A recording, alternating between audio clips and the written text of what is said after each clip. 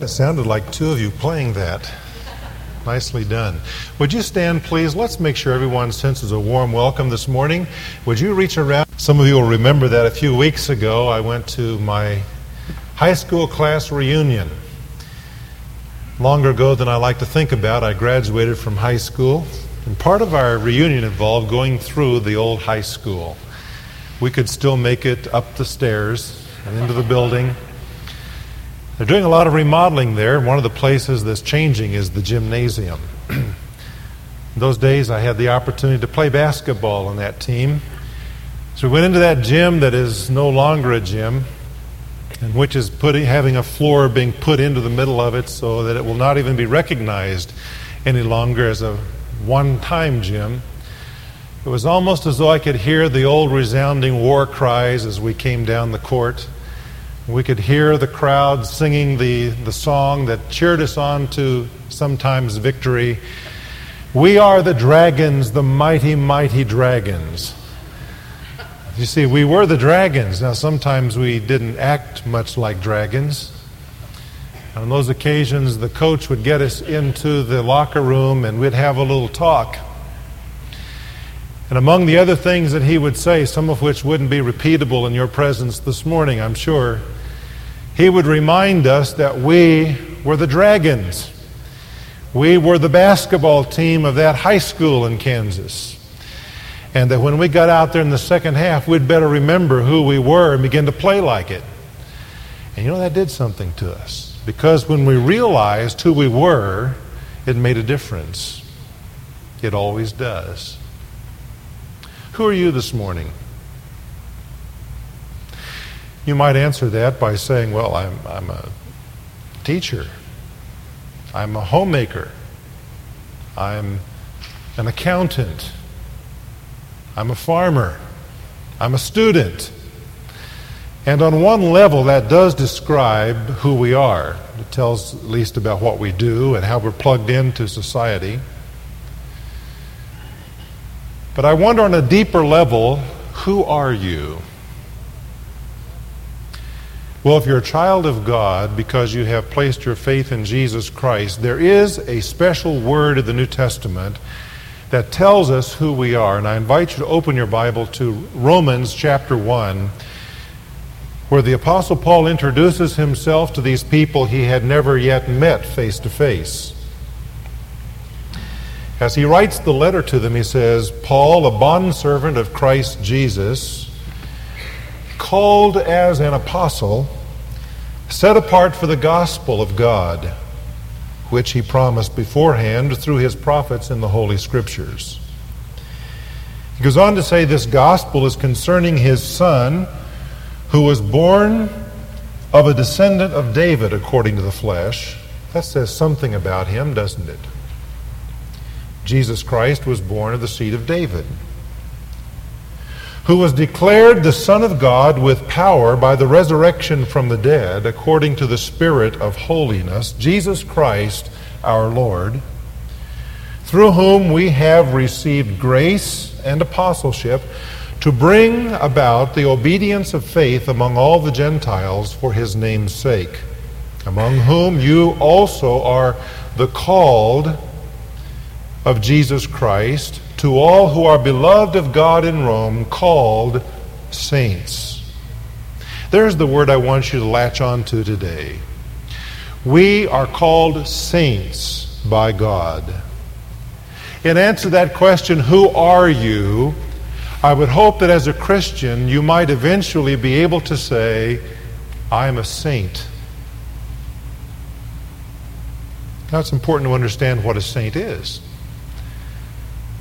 Because there are some today who believe that saints are a special class of people who've lived before on the earth and who through their good lives and their meritorious acts, even after they are dead, and supernatural intervention in the lives of men still living, they have now been declared to be saints.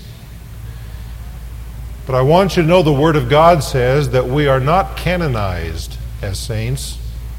We are called saints.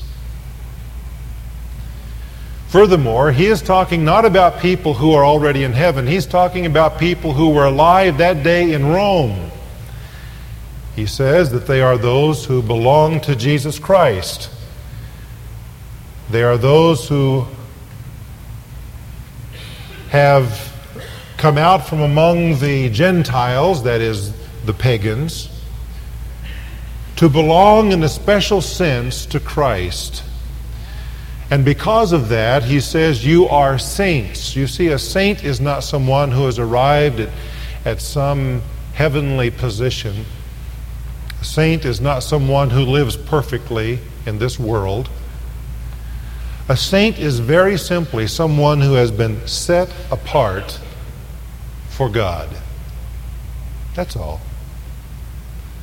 So we need to get the bad definitions of saint out of our minds and understand that the New Testament says that all of us who have trusted Jesus Christ as Savior and Lord have been set apart by God from the rest of the world to be His.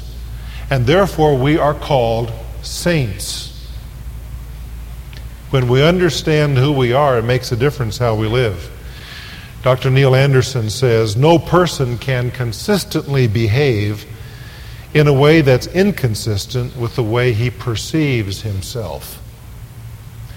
You see, that's why the coach back in the locker room got on our case when we had played a bad first half. Because we were perceiving ourselves at that point as losers. And he knew that we could not play as winners until we perceived ourselves as winners.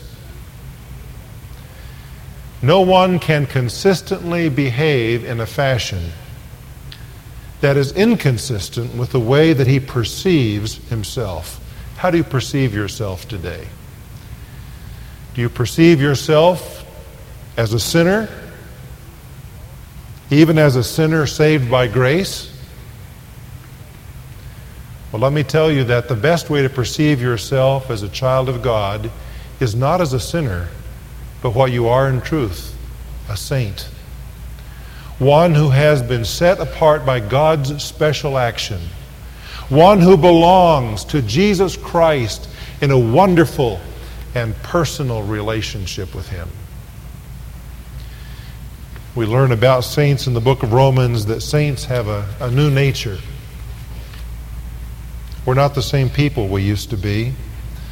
Over in chapter 6 and verse 6, he says, knowing this, that our old self was crucified with Christ. What is he saying there? He is saying that that person that we used to be, that sinner that we used to be, was put to death with Jesus Christ in the mind of God. We were crucified with Christ and executed, as it were, on the cross of Calvary with Jesus Christ, so that we are no longer who we used to be. We're new people. If any man be in Christ, he is a new creature. Old things are passed away. All things have become new, says the apostle. Saints are those who have a new nature. Dr. Anthony Hoekema says, you are new creatures now. Not totally new, to be sure, but genuinely new. And we who are believers see ourselves in this way, no longer as depraved and helpless slaves of sin, but as those who have been created anew in Christ Jesus. Paul says that before our salvation, we were by nature the children of wrath. That is, because we were sinners, we lived like sinners, and we were under the judgment of God. But when we trust Jesus Christ as our Savior and our Lord, something happens to us. We are dramatically changed. We are no longer seen as sinners in the eyes of God. He sees us now as His saints, those who belong to Him, no longer cut off and alienated from the life of God. We now share the very nature of God. Not that we are deity, not that we're eternal like God is, but in 2 Peter chapter 1 it says, we have been made sharers of the divine nature. God plants within us His very life when we are born again. How do you see yourself today? If you're a child of God, if you've trusted Christ as your Savior, please don't say that you see yourself as a sinner. Even as a sinner saved by grace, use the New Testament language which says that you're a saint in the eyes of God. You have a new nature. You're a new person. You're not who you used to be. You have been crucified with Christ. And yet you live. And yet it's not the same you. It's a new you. It's Christ living in you. Saints have a new nature. Saints have a new choice. In Romans 6 and verse 12 he says, because these things are true, therefore do not let sin reign in your mortal body that you should obey its lusts. And do not go on presenting the members of your body to sin as instruments of unrighteousness. But present yourselves to God as those alive from the dead, and your members as instruments of righteousness to God. Saints have a new nature. Saints have a new choice. Before we trusted Jesus Christ, sin was expected in our lives. We were sinners by nature. That's who we were. That was our identity. Sin was inevitable because we live out who we are on the inside. When we trust the Lord Jesus Christ, we get a new nature, a new heart. We're new people, and we're new in our identity before God. We're saints. And now we have a new choice. Now we can choose to present ourselves to God, to obey Him, to live righteously. We can choose to do that. Before we had no choice. We were sinners. Now we're saints. God gives us the freedom to choose. He says, don't go on yielding yourselves to sin. A saint can choose to do that. A saint can sin. We still have the capacity to sin because sin still dwells in our mortal bodies, but we don't have to listen to it anymore. We don't belong to sin. We're saints. We belong to God. And now we can choose to live in obedience to God. That was not a choice before. Now it's a choice. We have a new choice. We have a new identity because we have a new nature. And that new nature allows us to make a new choice, to give ourselves in obedience to God. Saints have a new power to do that. Look over in chapter 8, verse 1. He says, there is therefore now no condemnation to those who are in Christ Jesus. That's good news, folks. Are you a saint who sins? Well, all of us on earth do, because sin still dwells in us. Nonetheless, there is no condemnation to those who are in Christ. No condemnation.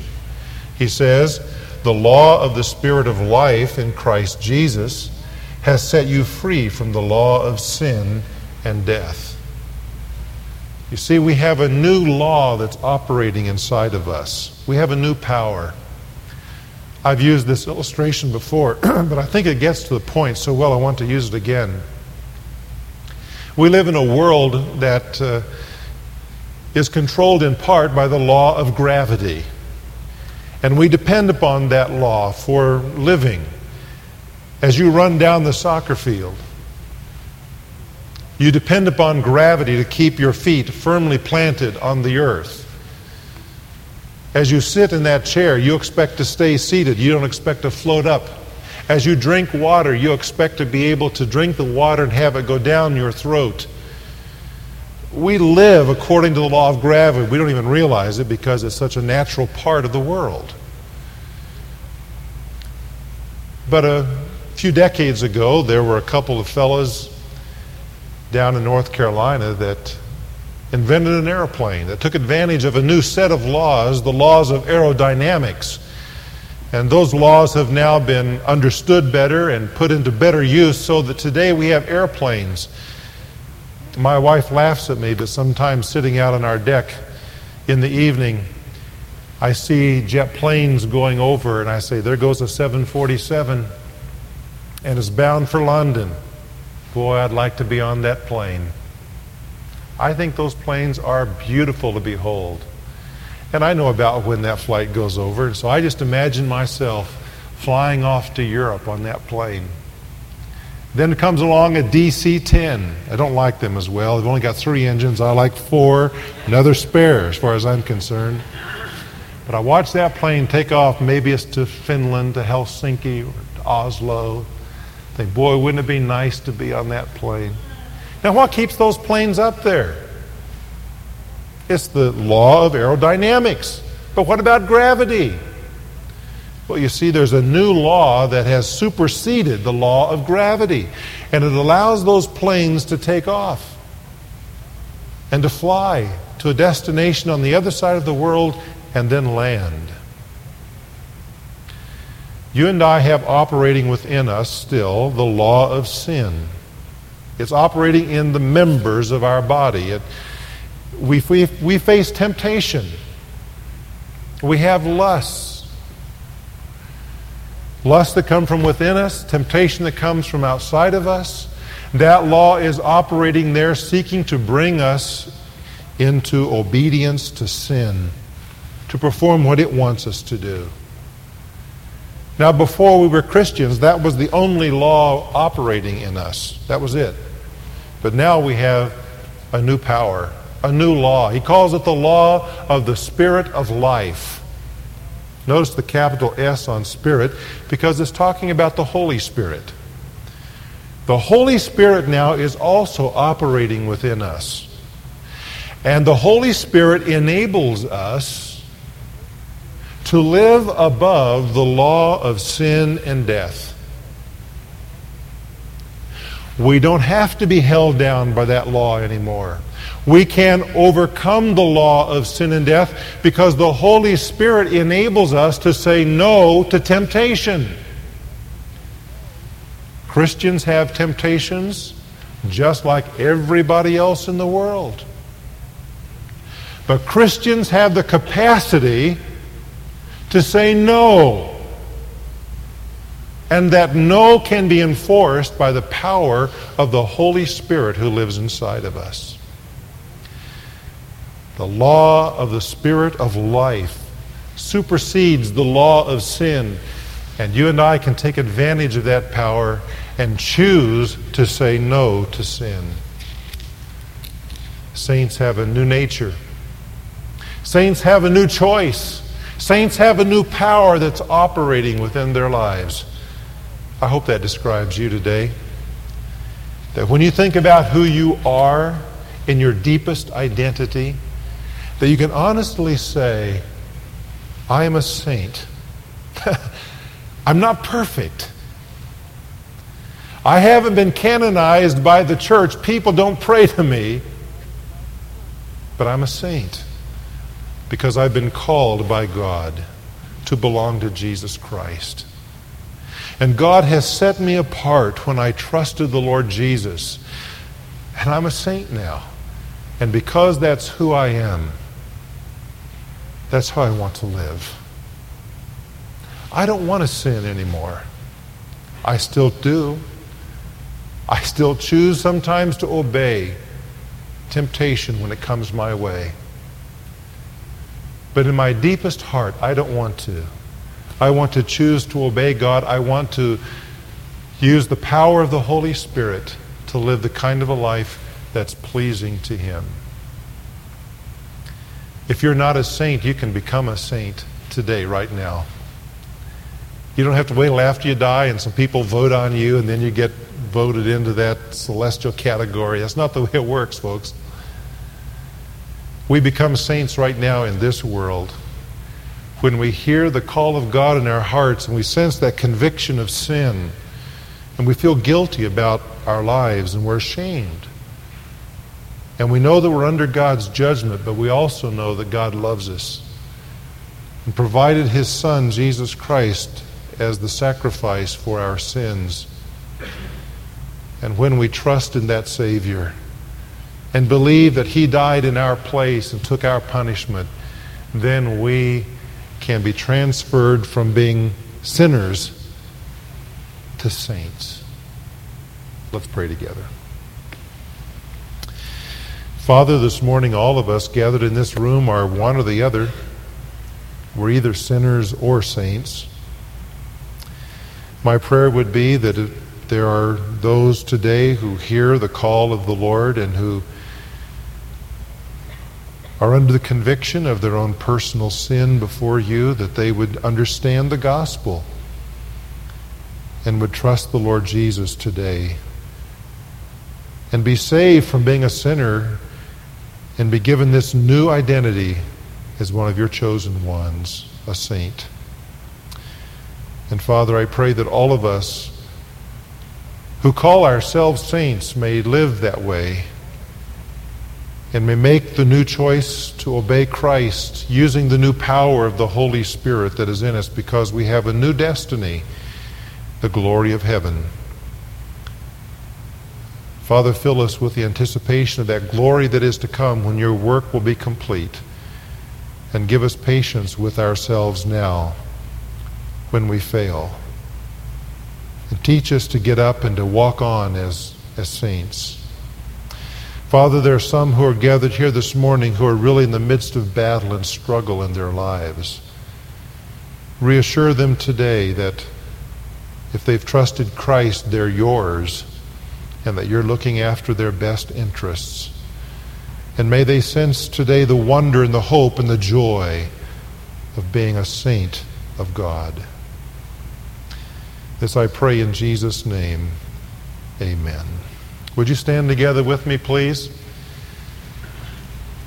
If you today are struggling in your spiritual life and you'd like to have someone pray with you, even for a few seconds, I want to invite you to slip out and just come here to the front. We'll have some staff and elders who will be here, and they'll be glad just to spend a moment in prayer with you regarding your concern and need today.